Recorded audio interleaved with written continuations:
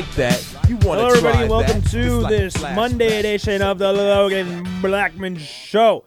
Oh my goodness, I am in a good mood. I wasn't in a good mood last night, but you know what? Right now, sitting here at 3:14 on this October 9th, Sunday for me, Monday, October 10th, so 10/10, which is interesting. 10/10.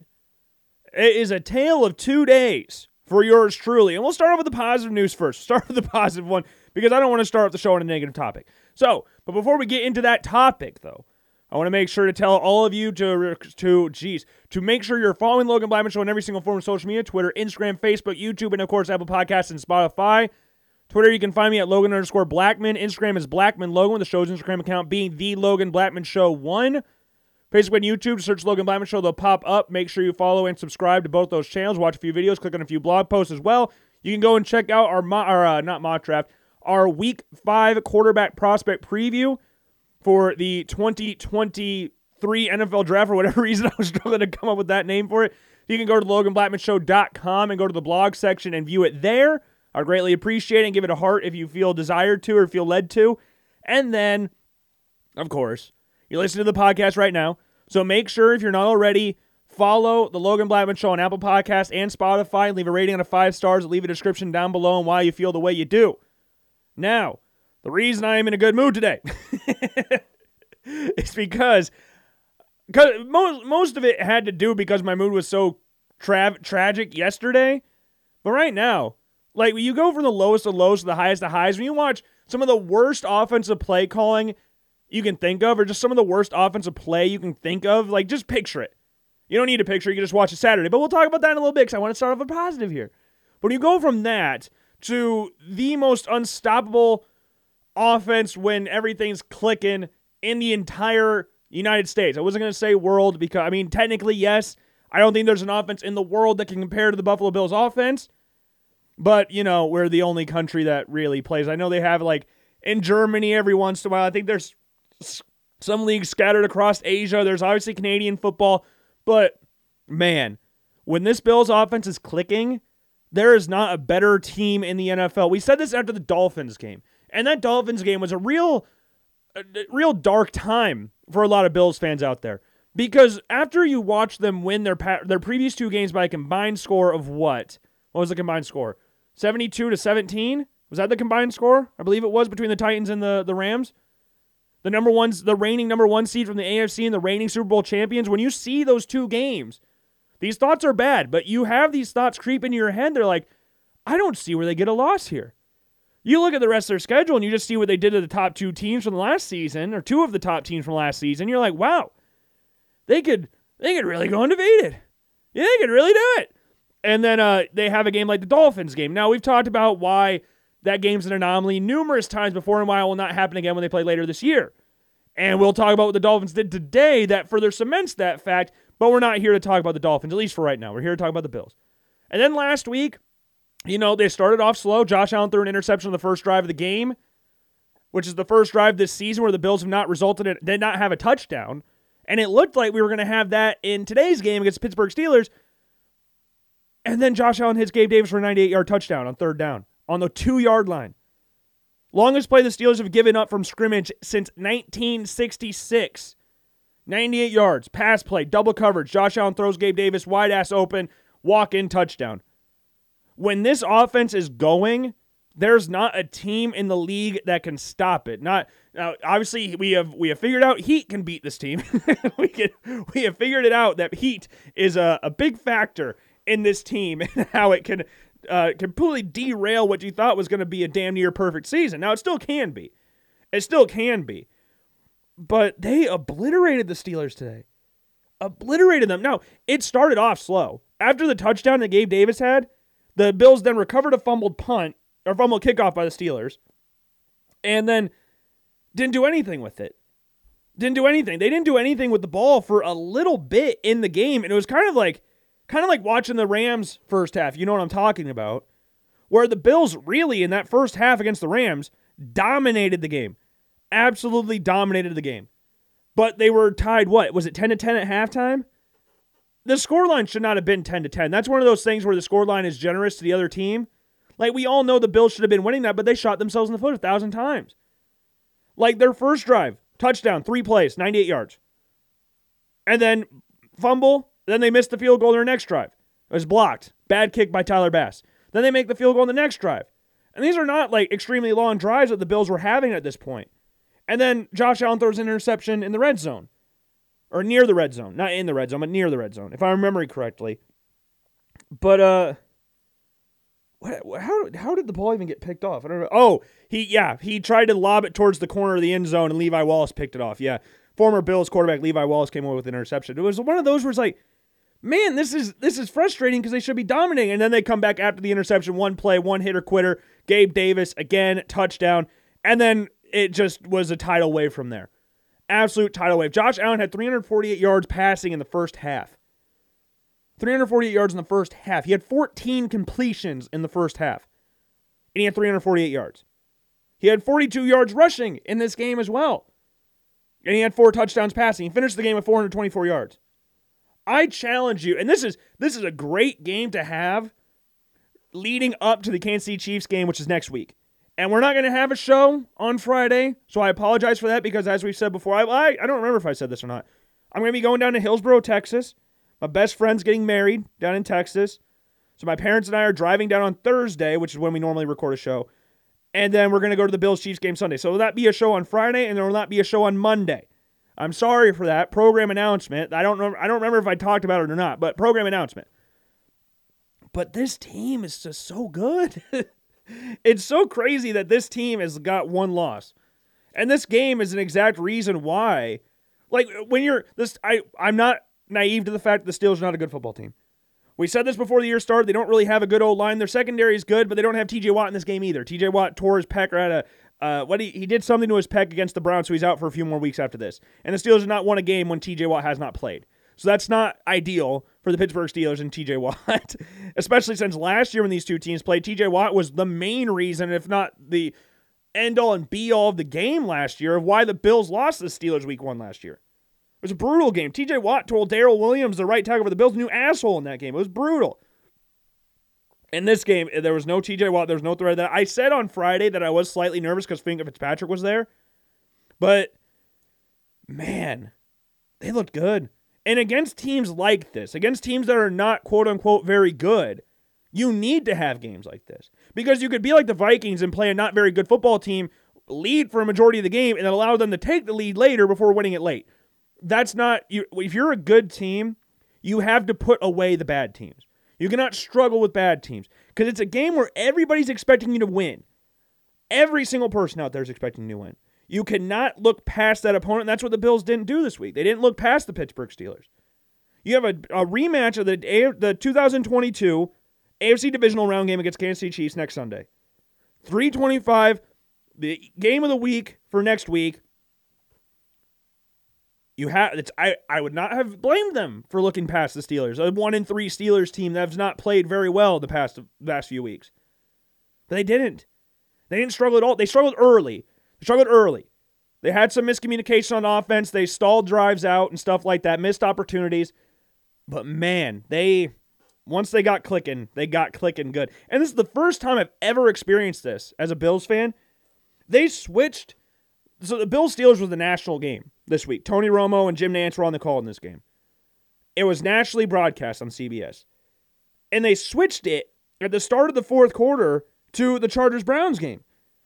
And this is weird, not because they switched it, because I've had Bills games get switched before, but it was for other reasons, for the exact opposite reason why this game was getting switched.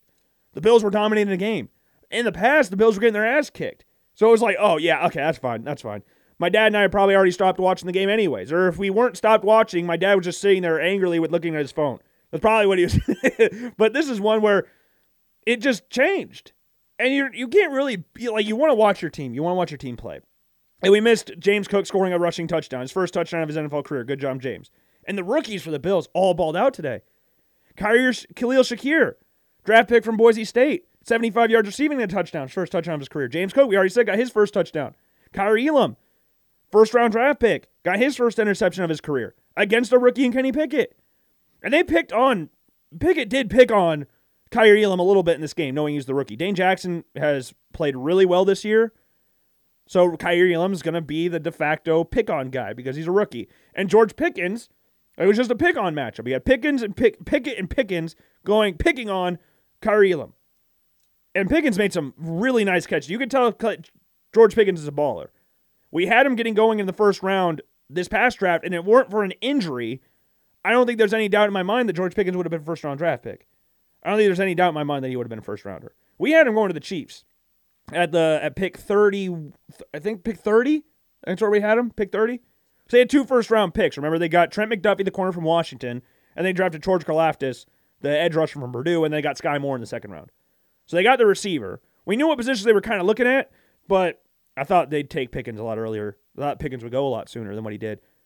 But man, good game. Really good game. And I want to say this as well. My dad and I talked about this the entire game. Kenny Pickett didn't play bad. It's really weird to say this when your team is getting blasted by 35 points that you say your quarterback didn't play bad. Kenny Pickett did not play bad at all. He's a rookie going up against the number 1 defense in the league. So he's not going to look fantastic, but the game's not too fast. He's not looking scared in the pocket. He's standing in there. He's making throws. He's always going to get hit. He's running. He's smart when he runs. Like, sure, it's not the game that he wants to start off his career. He has 4 interceptions in his first 2 games. He threw 3 picks last week against the Jets. Granted, 2 of them, I don't even remember what the second one was, but I know the first and third ones are a little bit unfortunate on his part. First one, Chase Claypool made a really bad play at the ball. He's a 6'5" wideout, got outplayed by a 5'9" defender. And then the last play of the game was just a heave towards the end zone. So that's whatever. But I didn't know this. I saw this today. Kenny Pickett's the first player in NFL history, first quarterback in NFL history to have 2 rushing touchdowns in his first game. I didn't know that was a thing.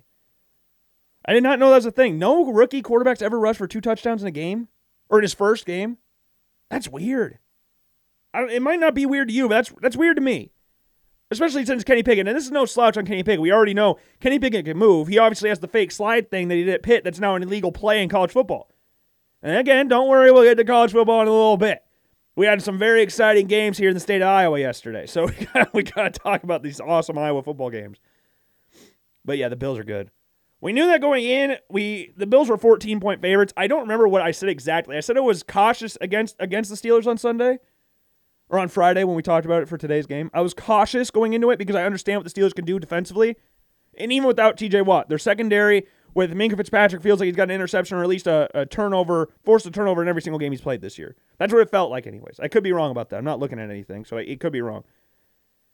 So I was cautious, but I think I did say the Bills were going to win this game by double digits. I think I was confident yet cautious in this game.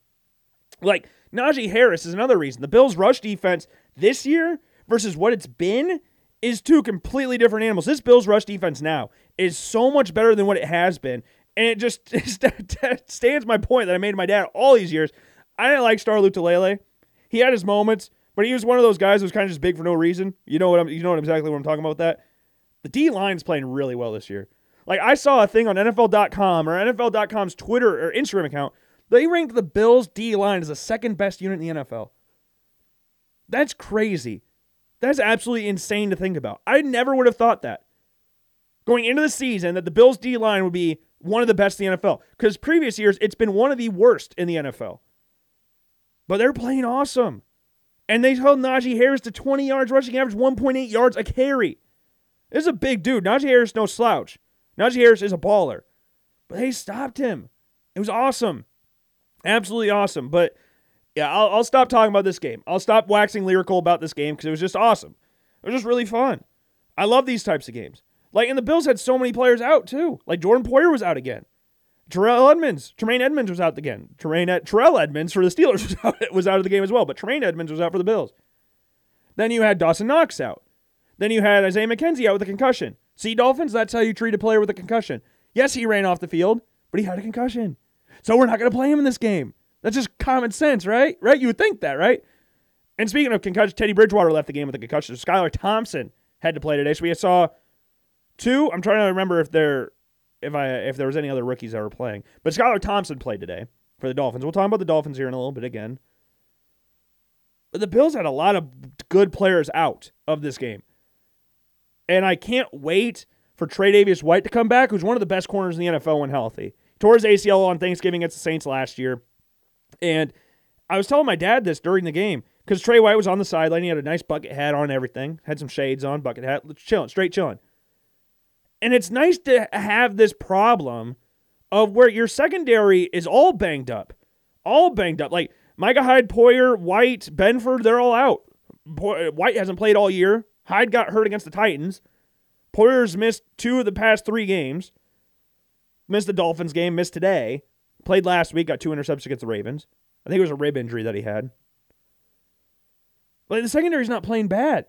And yet you get to insert Tre'Davious White, who again is one of the best corners in the NFL, and I would assume it's going to be after the bye week. I would like to see him against the Chiefs because I got a Tre'Davious White jersey.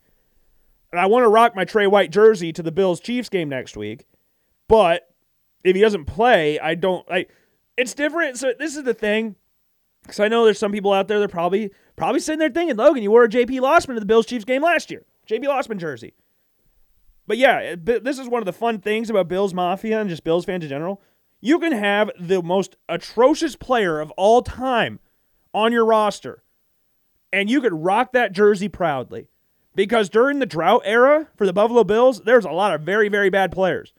But you'll see all these people wearing their... Do you know how many Nathan Peterman jerseys there are in Buffalo? An egregious amount of Nathan Peterman jerseys.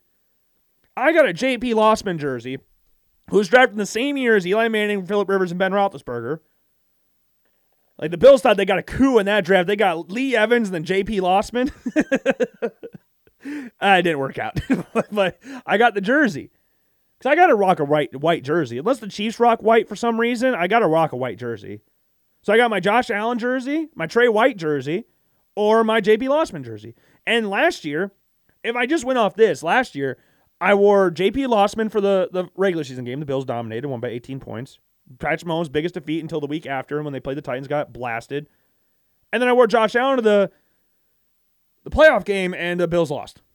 Greatest game of all time, but they lost.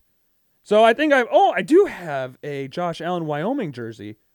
I forgot about that. I got this for Christmas, either last Christmas or 2 Christmases ago. I forgot I had this thing. I'm looking at it right now. So I record my show in my closet. And I got my white Josh Allen. Well, I might need to wear the Wyoming jersey, you know? It's a little tight. But because it's a large. I mean, all my jerseys are larges. But this one's not, I'm sorry to say, it's not official. It's like one of those old school, or not old school, but if you played like college football or just college sports, you have those like loose, dry fit Nike shirts that cost like $20. It's not the actual cool ones. It's one of those like $20 Nike dry fit shirts. That's what this is, pretty much, in a jersey form. But it's cool. It's Josh Allen.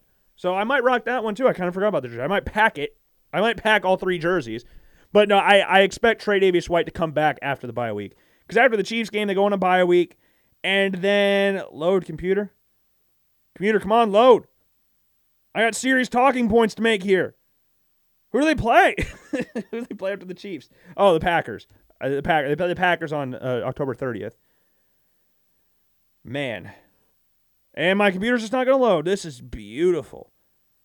What's going on? This is acting stupid again. Like,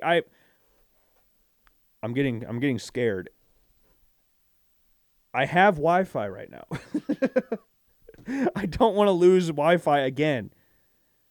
Like, we were recording the show a few weeks ago. We were going to have a fantasy football draft while we were recording, or not while we were recording, but we were going to have people over for a fantasy draft.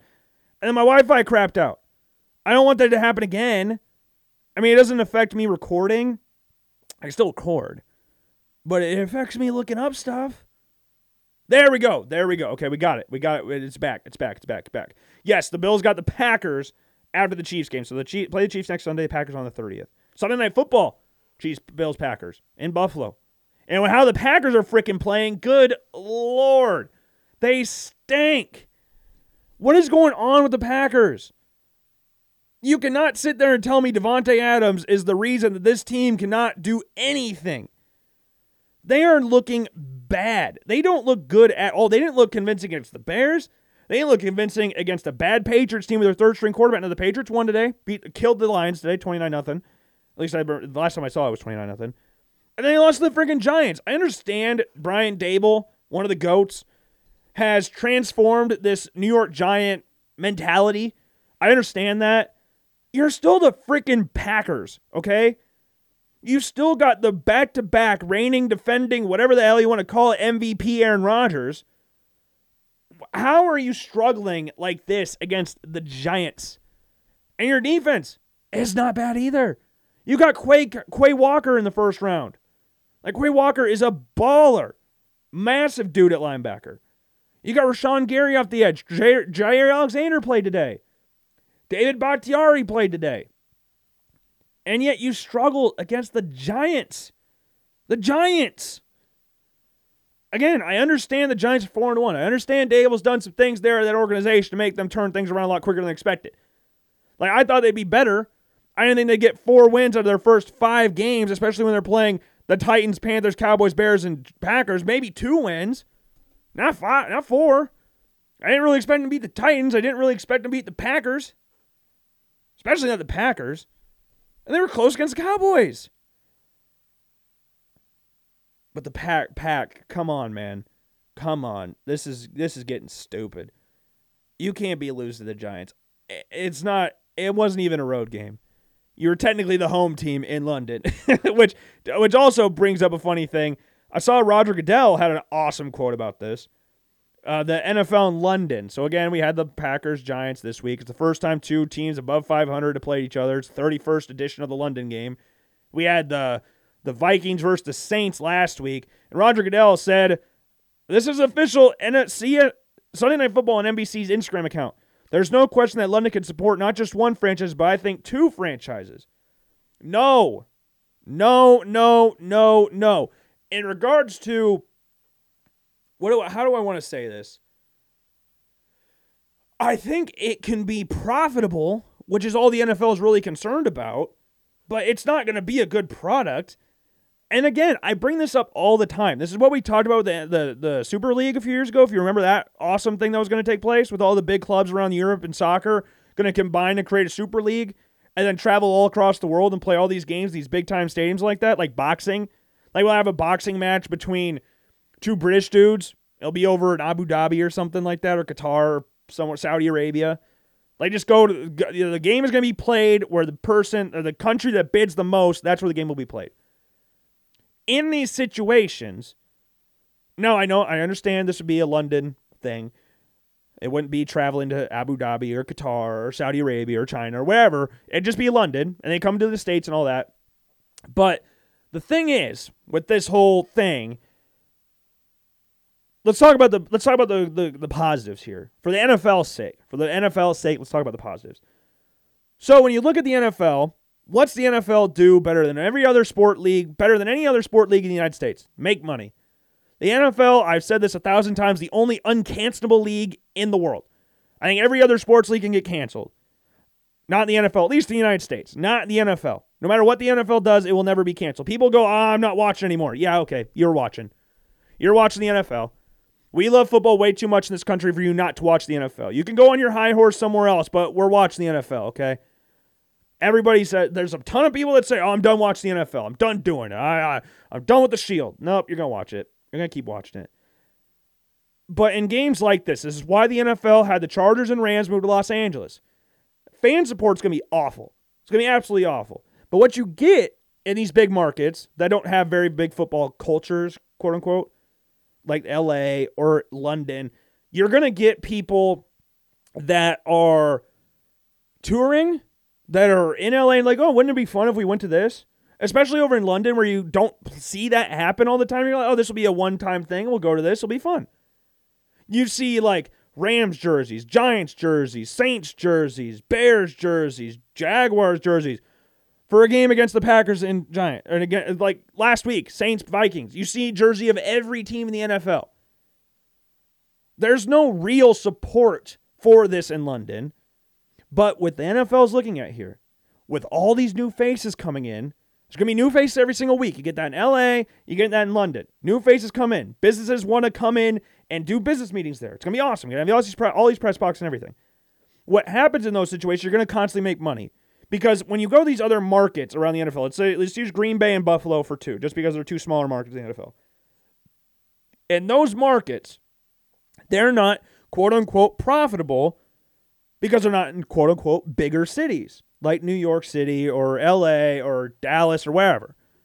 You're not going to have people just randomly going to Buffalo and then going, oh, since we're in town, let's go to the Bills game. Might as well. You don't have that with Buffalo. You have fans. You have season ticket holders. You have all that. In LA, I guarantee there's not a ton of season ticket holders there. So you have people coming in, buying new merchandise, buying drinks, buying all that. If you're a season ticket holder, you don't need to buy all that. You've already bought it. You got the season ticket. You're not going to go to the souvenir shop every single week and buy something new. You got a season ticket. But if you're new, if it's your one game a year you get to go to, you're going to go and spend $300 on souvenir stuff like cups, jerseys, sweatshirts, hats, whatever. You're going to buy it because it's your one time there. That's what you get in London and LA. Not diehard fans, which is what is the problem with these types of relocations and things like this. Diehard fans at St. Louis and San Diego got their teams ripped from them because they're not as profitable as what they will be in LA. From a fan support side of things, LA has been a total failure. Did you see the Rams Super Bowl parade? Utter failure. The same thing would happen in London. And the other problem here with the NFL in London, you're going to ask people that were born in America, from America, to now relocate to London across the pond, and then travel expenses. Let's say the London Lions or whatever the hell they're going to be called, London Monarchs, come over to play the LA Chargers. You're going to tell them to fly from London to LA and then back and then tell them, hey, you have a Thursday night football game this week as well. That seems fun. That seems logical. But you get new faces every week, so you're going to make back that money, right? It doesn't make any sense, really. If you're going to relocate to another country, it has to be Mexico or Canada. Like, those are it. That's it. London makes no sense apart from you're seeing new faces every single week. London's a big-time city. But from a traveling expense, that makes zero sense to do that at all. What is a flight just for, I don't know, Buffalo to London? What is that flight? To London flight. That's a 10-hour flight from Buffalo, New York to London, England. 10 hours. And then what's the, I'm scared to see this one. What's LA to London? Good Lord. You leave on Sunday, October 23rd, and then you... Wait, okay, I'm confused about this. Oh, no, that's just when the flights are. Flight from London, it doesn't even say. Really? Or is it 10 hours? What? I'm confused now. I'm confused. I don't know what's going on. They're both saying 10 hours. I know that's not true. Both of these flights ain't $10, 10 hours long. Buffalo is a lot closer to London than LA is. It just doesn't make any sense. There's no real fan support there. And you're going to talk about, in this situation, are you talking about creating a new team? Or are you relocating teams there? Because then that's a whole other issue we got to get over here. Like the NFL, again, it's uncancelable. People are going to watch it regardless. But people from St. Louis hate the Rams. People from San Diego kind of hate the Chargers. They can still travel up like an hour and a half, 2 hours, 3 hours to get to LA. So they could still do that. It's still in SoCal. But the Rams fans, I went to William Penn with a few Rams fans, or ex-Rams fans. They hate the Rams. Absolutely hate the Rams. That's one of the problems when you're doing this all for money, and that's where player safety also goes out the window. Because what we saw with Tua last Thursday, you have a game against Miami and Cincinnati. You have the first overall pick and the fifth overall pick playing each other. Two of the top teams in the NFL for the 2020 NFL draft that year. They're playing each other. What's more profitable for the NFL? If Tua plays or if Teddy Bridgewater plays? What's more profitable? Sure, they're going to get viewers regardless, but who's going to watch? What are you going to watch more? Like, that's where the problem is with all of this. Things like that get pushed aside for that stuff. Like making money, fan support, don't matter. We're making money. Don't matter about fan support. You're going to watch it regardless. Again, you're going to watch it. Why do you care where they're playing? Why? You're going to watch it? That's what the mindset is. I don't know. But the Packers, good Lord, they're frustrating. They're really frustrating. You still have Aaron Rodgers. You still have a really good defense. And you lose to the Giants. And you have the ball on 4th down inside your own 10, and you can't score. 4th and 2. It wasn't like it was 4th and goal at your own 10. It was 4th and 2. You can't get 2 yards. You have the biggest running back in the NFL in A.J. Dillon. You can't get 2 yards. Crazy. Absolutely crazy. But the Vikings, we talked about them a little bit. This was a game, a 4-1 Vikings team. They have talent. This is a team that should always be good. You would think they'd always have a really good team. Look at the talent they have. Just names alone, like Dalvin Cook and Justin Jefferson are just names themselves. Like, those are two. Justin Jefferson's top 5. Dalvin Cook, is he a top 5 back in the league? He's up there. He's definitely top 10. There's not even a conversation. He's top 7 easily. But those are 2 stars in the league. And this is a team that can't get out of their own way 99% of the time. And they're winning this game 21 to 3 at one point? Was that the score at one point, 21-3? Yeah, 21-3 towards the end of the end of the first half. Bears scored a touchdown. David Montgomery got a 9-yard touchdown run to close it to 11 points. And Kirk Cousins was like 17 of his first 17 passes, which is stupid. Dalvin Cook had 2 rushing touchdowns. Jamar Chase 154 yards. And then it's just all, we're letting the Bears back in. Why are the Bears back? Why are the Bears coming back in this game? This is not a good team. I'll say it over and over again. The Bears are not good. I don't care they have 2 wins. This team's not good. They are not good at all. They're very, very not good. This is a game like we talked about with the Bills. This should be a game that a team that's supposed to be one of the best in the NFL should win easily. This is one of those situations like that. You cannot look past a lower level opponent. You can't let them come back into the game. Once it is over, by the point where you're scoring at will, they can't stop you. Don't let them back in the game. There's no reason Kirk Cousins should have had 41 pass attempts in this game and only come up with 296 yards. That's crazy. That's crazy. But the Vikings are a good team. I don't know what was going on in this game, why they let them back in. But they're 3-0 at home, 4-1 this year. They didn't show up in that game against the Eagles that they lost. And they play the Dolphins next week. And it was going to be like Teddy Bridgewater versus old team, but Teddy Bridgewater doesn't look like he's going to play. But it's the Dolphins. You know what? He could have a mysterious back injury. But let's go to the Dolphins now. Because this is your king. This is your king. The best team in the NFL. This is your king right here, right? They beat the Bills. Is this your best team in the NFL? Losing 40-17 to the Jets. I don't care if they have a backup quarterback in. I don't care. I don't care if they have their third string quarterback in. You don't get beat 40-17 by the Jets. You don't let them score 21 points in the fourth quarter alone. This game stunk. I mean, it was fun. I thoroughly enjoyed this game. When the Jets are not playing the Bills, and I know the Jets are in the same division as the Bills, I really don't have too many. Like when the Bills were bad, when the Jets were bad, or the Jets were good and the Bills were bad, like I hated the Jets. Hated the Jets. Hate their logos, hate their colors, all that stuff. Hated everything. But now they're really bad, and you're playing against the Dolphins, who I hate a lot more than the New York Jets. I'm cheering for the Jets. It was the same thing last year. Like the Titans and Jets played, the Titans beat the Jets. Or the Jets beat the Titans in overtime. Like my dad and I were jokingly cheering for the Jets. Like the Jets, if the Jets win, yeah, they're 3-2. It don't affect me at all. I don't really care if the Jets are 3-2. But man, the Dolphins are 3-2 now. That's your king? Remember that when you guys all crowned them the kings of the NFL when they beat the Bills? It was an anomaly game. Anomaly game. And they got shit stomped by the Jets. And this is just going to, I hope it keeps happening. I actually just hope it keeps happening. And I hope Tua doesn't play the rest of this year. And I hope it just keeps going downhill like this. Now they play the Vikings next week. At home.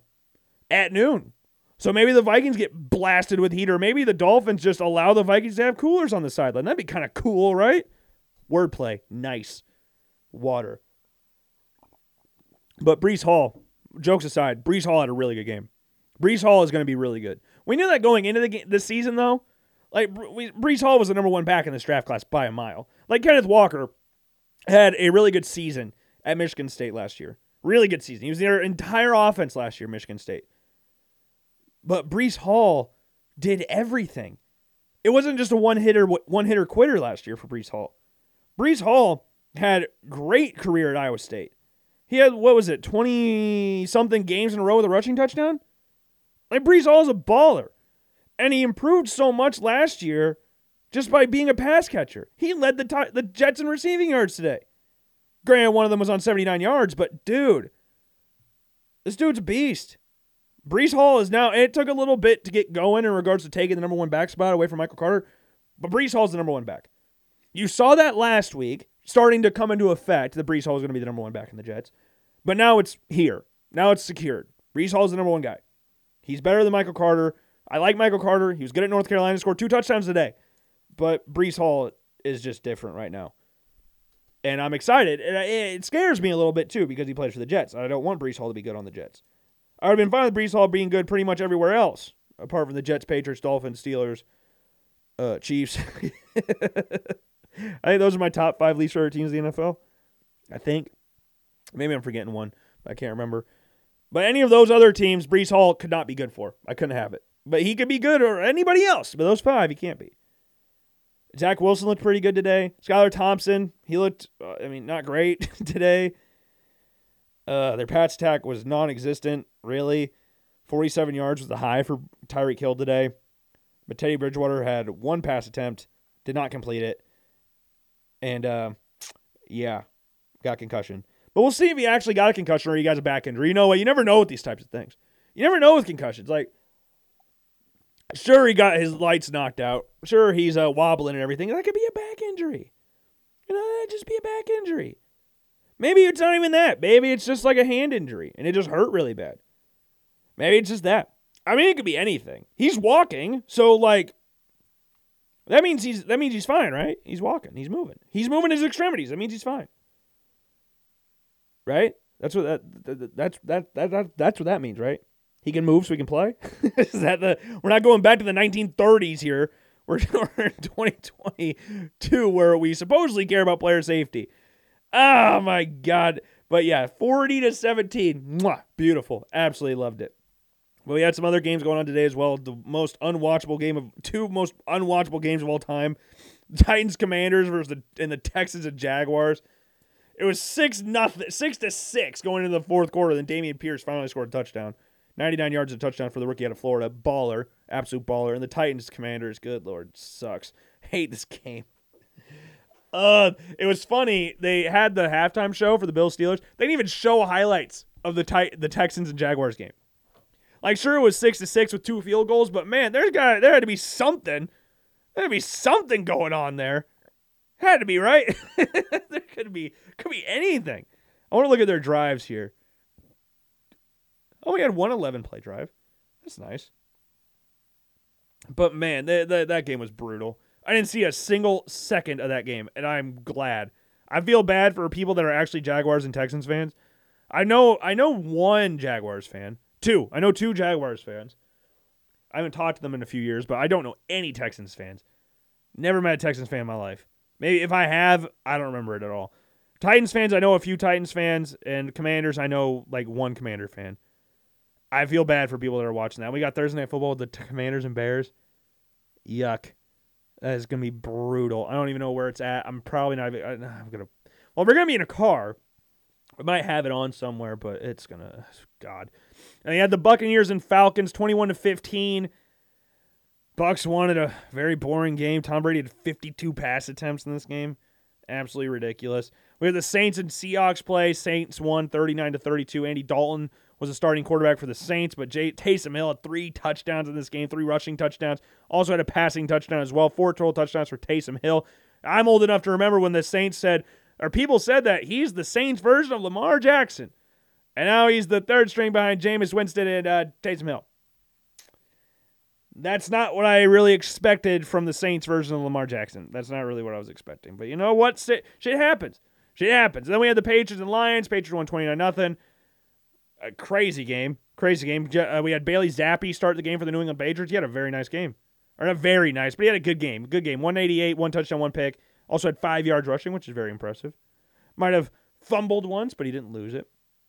3 incompletions, 1 interception. He didn't have a bad game. Like, he played well. Ramondre Stevenson, 161 yards rushing. Very nice game for the second-year guy out of, where's he from? Oklahoma. I think he's from Oklahoma. I should double check that. I'm not confident in saying that. He's from Oklahoma, right? Yeah, he's from Oklahoma. But yeah, 161 yards, big-time Patriots win. And then we have the Chargers-Browns, which is probably the best game of the early slate. That's actually supposed to be a close game. The Chargers won 30-28. They were losing the game early in the game. They were losing early. They were down 14-0. And they came back, and they were winning 17-14. And then the Browns scored, and then the Chargers scored, and then they scored again, and the Browns scored, and then the Chargers scored in the fourth quarter to seal it out. And yeah, Chargers win the game. Austin Eckler, 173 yards, 1 touchdown. Also had 126. He also had 26 yards receiving, a touchdown there. And Mike Williams, 134 yards receiving. No touchdowns for him, though. Herbert, 228, 1 touchdown, no picks. Jacoby Brissett and the weirdly fourth-ranked offense in the NFL, Cleveland Browns. Nick Chubb, 134 yards, 2 touchdowns. Nick Chubb's dominating this year. Absolutely dominating this year. But this game was supposed to be good. That was supposed to be good. But that was the game they switched the Bills game to. And then we got some games going. I just shot myself in the face with water. Yuck. And then we got some games going on right now. We got the 49ers winning 10-0 over the Carolina Panthers. We got the Cowboys beating the Rams 9-3. We got the Eagles beating the Cardinals 7-0. And then Sunday Night Football, we got the Bengals and the Ravens. And then we got Monday Night Football, we got the Raiders and the Chiefs. We got some fun games. I'm excited for that Bengals-Ravens game, Sunday Night Football. You guys will know what happened. I don't know what happened yet, because again, it's not even 4 o'clock where I'm recording right now. But it'll be fun. It'll be a fun one. Now, we talked about the Bills. Do I want to talk about... I had some about Antonio Brown. He's just being a dickhead. I don't know why. Tom Brady's going through a divorce right now, and Antonio Brown's bashing the only person that tried to help him in the NFL, and that's Tom Brady, by posting pictures with him and Giselle and posting. I don't know. AB's just being stupid. I don't know what's going on there. But now, let's go on to college football. And we talk about the Bills' offense being one of the most unstoppable offenses in the NFL, if not the most unstoppable offense in the NFL, to the most stoppable offense in college football. Like, it's brutal. It's brutal. There's not really much to say about it. And the thing that pisses me off, I'm not even going to really bash Petrus here. I'm going to avoid that. We already know he's not good. We already know he's one of the worst, if not the worst, quarterback in Iowa football history. The conversation between him and Jake Christensen is very, very broad conversation. There's a lot of layers to get through with that one. But I'll avoid I respect Petrus a lot for answering calls of the media. He answers every single interview question post-game. Every single one. No matter what happens. And yesterday, you can't even really say the game's 100% on him. Threw an interception, sure. But he didn't play like atrociously like we're used to seeing. Iowa's O-line played really bad, and Iowa's play calling was some of the worst play calling I've seen in a very, very, very, very, very, very, very, very, very long time. This offense sucks. It's not even like, it's almost laughable how bad this is, and then there's still, amazingly, people out there that defend this offense because, they won 10 games last year. Kirk Ferentz said that after the press conference, during the press conference last night. And they won 10 games last year. Awesome. This team might not win 6. This is the worst offense in college football. This is the worst offense in Iowa's history. And the only reason they've won 3 games is because they got an insane defense with an insane special teams unit. It's very rare to have a top 5 defense, a top 5 special teams unit, and a top 131 offense. And I say that because I'm not even sure they might rank 131. I don't know if they rank 130 or not. They might be there. Do you know how good this team could be if they had somewhat of a game plan on offense? Or just somewhat of anything on offense? You know how frustrating this is to watch? And this is why I respect Petrus about it, because he's actually answering the questions. You know who's not answering any questions? Kirk's dickhead son, Brian. He hasn't answered a single question. I have never seen him talk to the media after a game. Not once. And this is after games where Iowa has scored a whopping 7, 7, and 6 points. One of those was a win. 4 of those 7 points in one of those games were 2 safeties. This offense sucks. Like, it is so bad. Like, it's almost to the point where I just don't even want to talk about Iowa football anymore. But I'm an Iowa fan. I was raised an Iowa fan. I'm suffered through some bad football, but nothing like this, where I just feel like I'd rather ram my head in the wall and I'd get more done in that time frame than Iowa would doing anything offensively. Like next week, or they got a bye week. Thank the Lord. I don't know what the hell they're going to do in this bye week, because they play Ohio State next week, or the week after the bye week. This is going to be one of those games where it's just going to be bad. Do they have an early line on this game yet? I bet it's going to be like 25. The line for the Ohio State game. It might be 25. It's just like I saw this on Twitter. I thought this was very interesting. Iowa's record if offense scored 21 points in every game. Just 21. Just 21. That's not asking a whole lot. That's 21 points. That's it. It's not anything. In the Brian Ferentz era, actual record in parentheses. So in 2017, Iowa went 8-5. They could have gone 10-2. 2018, they went 9-4. They could have gone 10-3. 2019, they went 10-3, 12-1. 2020, they went 6-2. That one's really no different. Last year went 10-4, 11-3, and then now they could be 5-1 instead they're 3-3 because they scored 7 points or less in what? In at least 3. 7 points in 3 games. So less than 7 points in 3 games. 7 or less points in 3 games. In the last calendar year, Iowa scored 7 points or fewer 6 times. The worst offense in the country and perhaps the worst in modern football. A major change must be made if fans are to believe the program is, if to believe in this program any longer. Period. That's from Chris Hassel. Like, there's so many things you could say about this offense that's already been said, and it's just like everybody's repeating the same thing because nothing's going to change, but you keep hoping something's going to change. It's like you're just sitting there feeling insane because nothing's going to happen. I don't care if there's a bye week now. Like, even Marv McNutt, one of the greatest players in Iowa's football history, one of the greatest offensive weapons Iowa's ever had. We need our offense just be in 2-minute offense now, like forever. Someone fire Brian Ferentz, the worst called game in college football history. Football's a game of chess, and Brian Ferentz is just taking a shit on a checkers board. Like, it's absolutely brutal. Like, they're calling tight end screens that are 10 yards behind the line of scrimmage. That's not how you set up screenplays. I understand Iowa's O-line's not anything spectacular. I understand that. I'm not naive to that fact. But this game plan sucks. It's bad.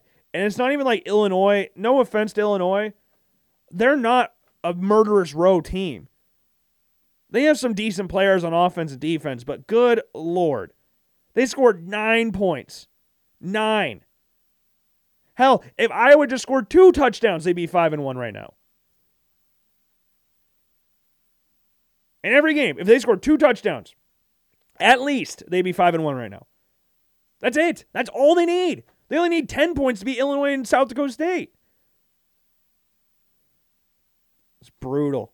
Absolutely brutal. And I hate that people actually defend this because, we're Iowa fans. We can't bash this.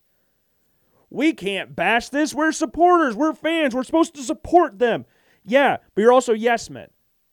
The people that you actually care about, the people you actually support, if they're doing something stupid or doing something that could be detrimental, you tell them about it.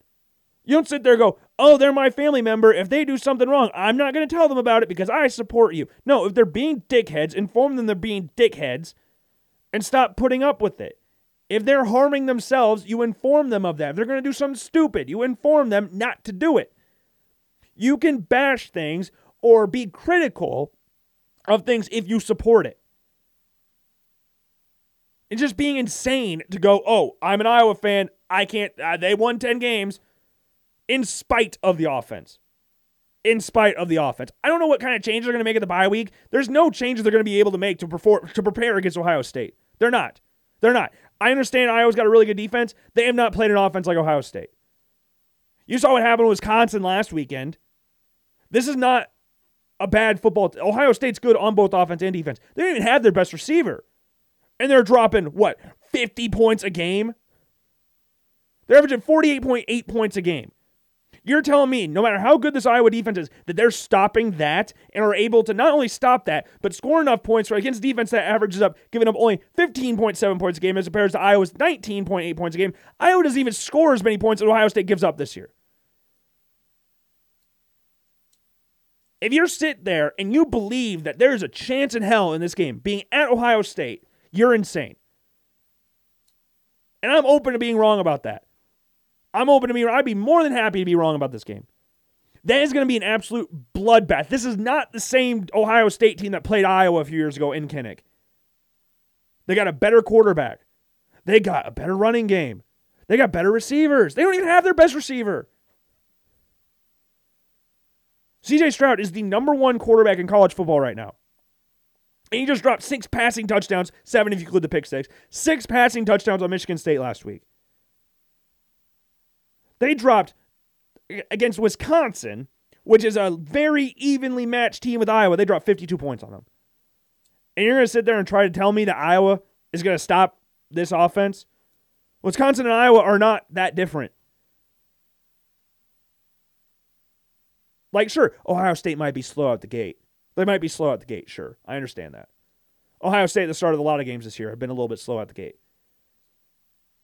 But it's going to be brutal. I'm not looking forward to it. And the sad part is I'm going to sit there and watch every second of it. I hope it's a noon game or a 11 o'clock game. It's just so I can get on with my day. I don't need to end my day with that. I don't need to end my day with this. Hell, Ohio State's best running back doesn't even lead the team in rushing yards because he's been hurt a lot this year. Travion Henderson. Stroud has 24 passing touchdowns, 3 interceptions. 24 passing touchdowns. How many touchdowns has Iowa scored this year? Let's count them up. So scored 1 against Iowa State. There's 1. Then you've got, how many did they score against Nevada? 1. So you got 2, 3, 4 touchdowns in total. Okay, that's with Nevada. Then we got Rutgers. And we're including just all touchdowns. Just all touchdowns. I mean, even defensive touchdowns. We got 5, 6, 7. There's 7 against Rutgers. This is combined. They didn't score 7 touchdowns against Rutgers. Then Michigan. So we're at 7 right now. Michigan, they scored 1, 2. So we're at 9. And they didn't score a lot. So we're not even at double-digit touchdowns for Iowa this year. And C.J. Stroud's got 24 of them. This might be a 30-point. Iowa scored 9 touchdowns this year against a murderer's row of teams known as South Dakota State, Iowa State, Nevada, Rutgers, Michigan, and Illinois. I understand Michigan's a top 5 rate team in college football. Good Lord. This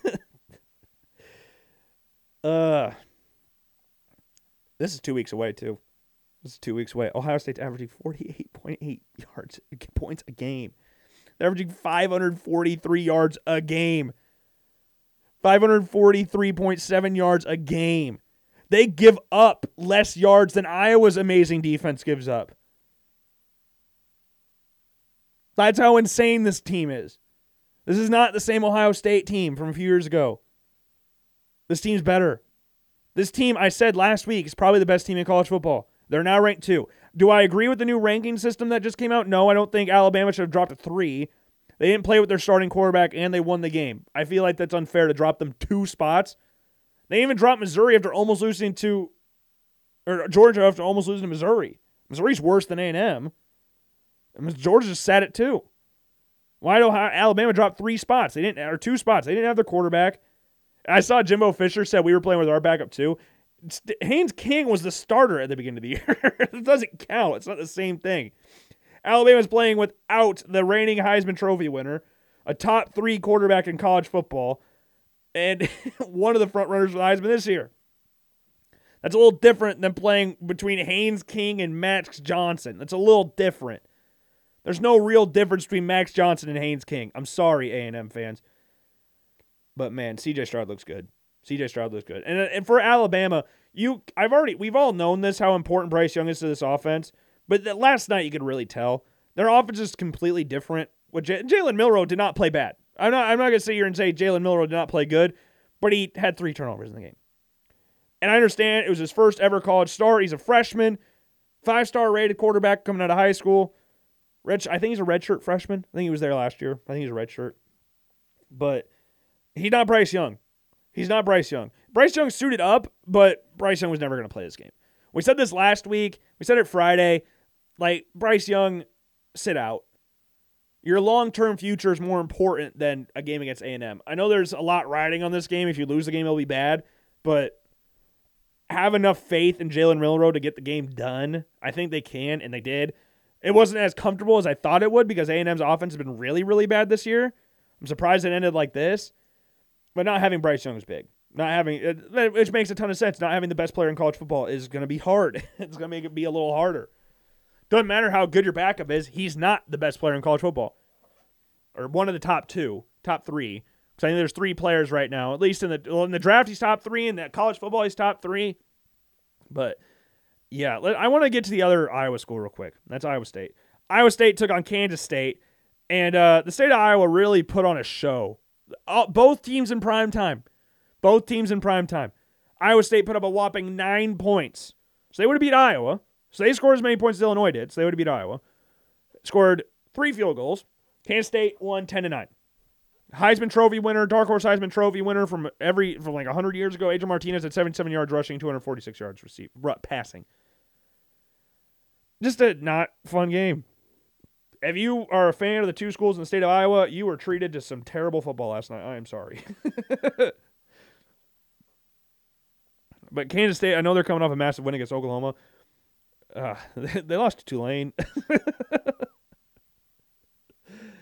I think we've started to figure out Oklahoma's not very good. Oklahoma got blasted 49-0 yesterday by Texas. Absolutely shit stomped by Texas. And they had like 18 different people throw football yesterday. And they didn't have their starting quarterback either. I'm not saying Dylan Gabriel made a ton of difference because he's not on the same level as some of the other There was a lot of quarterbacks out yesterday. I was really surprised about that. Like Will Levis was out for Kentucky. He had an ankle foot injury. I didn't see a lot of the game. I tried to watch it, but it wasn't really working. But KJ Jefferson didn't play for Arkansas either. So KJ Jefferson's out for Arkansas. Will Levis is out for Kentucky. Bryce Young's out for Alabama. Any other players that were out? Really out? Not that I can think of. There's probably some that I'm not thinking of. But Quinn Ewers came back for Texas, which was big. But I want to talk about this game because I think there's a legitimate shot that next week is a Heisman game for either one of the quarterbacks. If Bryce Young does play, of course. Hendon Hooker, good freaking Lord. This dude is playing at an unreal level right now. And I'm here for it. I'm absolutely here for it. Like yesterday against LSU, 239 yards, 2 passing touchdowns, also had 56 yards on the ground on 10 rushes. I think there is a realistic shot that Hendon Hooker can win the Heisman. With how LSU is playing right now, they have beaten, at the time when they played them, 3 top 25 teams. And Pitt, Florida, and LSU, 2 of those games on the road. And in those games, this is kind of weird. He's thrown 2 touchdowns in every game this year. No more, no less. He's had 2 touchdowns every game, so he has 10 touchdowns through 5 games. But he looks good. Hendon Hooker looks really, really good. And I'm excited about that because Hendon Hooker's a really good quarterback. We said this last year. Like we had him in the rankings last year. Like Hendon Hooker is no what do you call it? No stranger to the Logan Blackman Show. Not at all. No stranger at all to the Logan Blackman Show. And he is absolutely balling out. I think you got a 3-way race right now. I think Caleb Williams right now is being too inconsistent to be in this race right now. I think it's between Stroud, Young, and Hendon Hooker. And those are your 3 guys. And those are your top 3 guys for the Heisman right now. And I think Stetson Bennett will probably mention in there, but I just have a hard time saying Stetson Bennett is... I'm sorry. I cannot look at Stetson Bennett and think one of the top quarterbacks in college football. I know he's playing well. But I'm not going to sit here and say he is better than Hendon Hooker, Bryce Young, or C.J. Stroud. He's nowhere close to those guys. He might be having a good season for the best team in college football or one of the best teams in college football, but he ain't at that level. He ain't with those guys. He ain't with them. I'm sorry. I'm sorry, Georgia fans. Stetson Bennett, and I hope a lot of you out there understand this, he's not up there with those guys. And other games around college football, So we had Bama beat A&M. A&M drew up a really dumb, stupid, idiotic play for the last play of the game. They probably should have won that game, honestly. Lost 20-24. Georgia beat Auburn 42-10. Ohio State destroyed Michigan State 49-20. They were a 23.5-point favorite. One of the easiest bets I made all weekend was this game, and they showed why. It was nervous at the beginning because C.J. Stroud, of course, threw the pick six, and they had miscommunications on that play. Let's just put it like that with Egbuka, who had 143 yards receiving in the game. But they dominated that game. Michigan beat Indiana 31-10. Clemson beat Boston College 31-3. We had USC and Washington State. We said they'd keep it close. Quick math, they lost by 16. We thought they could cover. They didn't. Lost by 16. But Cam Ward played well in this game. But USC was just too much for Washington State, 130-14. Oklahoma State had a tough one against Texas Tech, 41-31. Tennessee won 40-13 against LSU. Ole Miss beat up on Vanderbilt. Took them a while. Took them a little bit. They were losing at halftime, 20-17, but they came back in the second half, scored 35 points in the second half. It ended up being a lot farther away than what it was most of the game.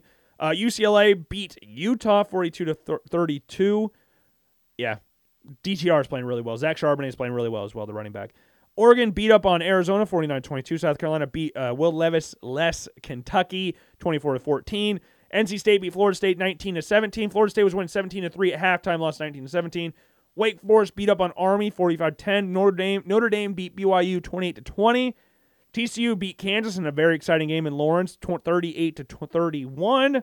Sucks to see an Iowan ball out for a team down in Texas. Sucks. Max Duggan 308 yards passing with 3 touchdowns. Also had 55 yards on the ground with a rushing touchdown there as well. Had a very good game against Oklahoma as well. And then we had Arizona State wearing some ugly uniforms, 45-38, beating Washington.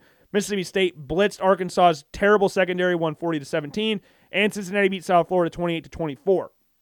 Now, this is a conversation. We brought up the terrible uniforms by Arizona State. Which is worse? I open this up to the audience. Which uniforms are worse, Tennessee's or Arizona State's? You be the judge. I think Tennessee's. Tennessee needs to throw those freaking gray uniforms into the sun. Gray uniforms are not cool. I don't care who said, especially gray and orange. You look like a prison guy. You look like you're a prisoner. Like, stop wearing gray and orange. It's not good. It doesn't look good at all. And they had this weird shoulder pad thing like the old school Bills jerseys from the early 2000s with J.P. Lossman and all those guys. Drew Bledsoe, J.P. Lossman era Bills jerseys, like the stupid shoulder pad things. That's what Tennessee has with these gray uniforms, like dark gray and then light gray for the It's bad. It's not a look. I'm sorry. It's bad. It's really bad. But State of Iowa, yeah, we need to have a better week. Who's Iowa State play next week? Or are they on the bye as well? No, Iowa State plays Texas. Ooh, that'd be fun. That'd be a fun one. Yeah, that game yesterday, Oklahoma versus Texas, was brutal. Quinn Ewers, 4 passing touchdowns returned from his injury. Bijan Robinson, 130 yards rushing, 2 touchdowns on the game as well at 15 yards receiving. Absolutely brutal. Yeah, 5 people registered a pass for Oklahoma yesterday. 5 players, 2 interceptions. Brutal game. Absolutely terrible game. Like that. I thought Texas would win. I didn't think they'd win by 49 points. I'm sorry. I didn't think they'd win by 49 points. Maybe you did. Maybe all of you out there thought they were going to win by 49 points, but I was not one of them. Now, in the new AP Top 25, we already brought up Alabama dropping down to 3. Clemson moved up to 4, jumping Michigan. Tennessee moved up 2 spots to 6. Then we have UCLA jumping up 7 spots to number 11. TCU moved up 4 spots, 13. We had Mississippi State moved up 7 spots, 16. Kansas State moved up 3 spots. Syracuse moved up 4 spots. Kansas State ranked 17. Syracuse ranked 18. Kansas stayed put at 19, didn't drop or move up or anything. Then we had Utah drop 9 spots. Kentucky dropped 9 spots as well. Joint 22nd ranked, Texas and Kentucky. Weird. And then James Madison, in their first year in the FBS level since moving up from FCS level, played UNI in the playoffs a few years ago. 5-0, ranked at the top 25. Let's give it a round of applause to James Madison. And they've had a good season. They've dominated every game apart from the Appalachian State game. But they dominated every single game they played. This is a good team. They're no strangers to being good. They were dominant in the FCS level. Like when UNI and them played the playoffs a few years ago, where UNI didn't cross 50 until the last minute of the game, which is brutal. That season was set up for a James Madison versus North Dakota State championship. And it was. And North Dakota State unsurprisingly won.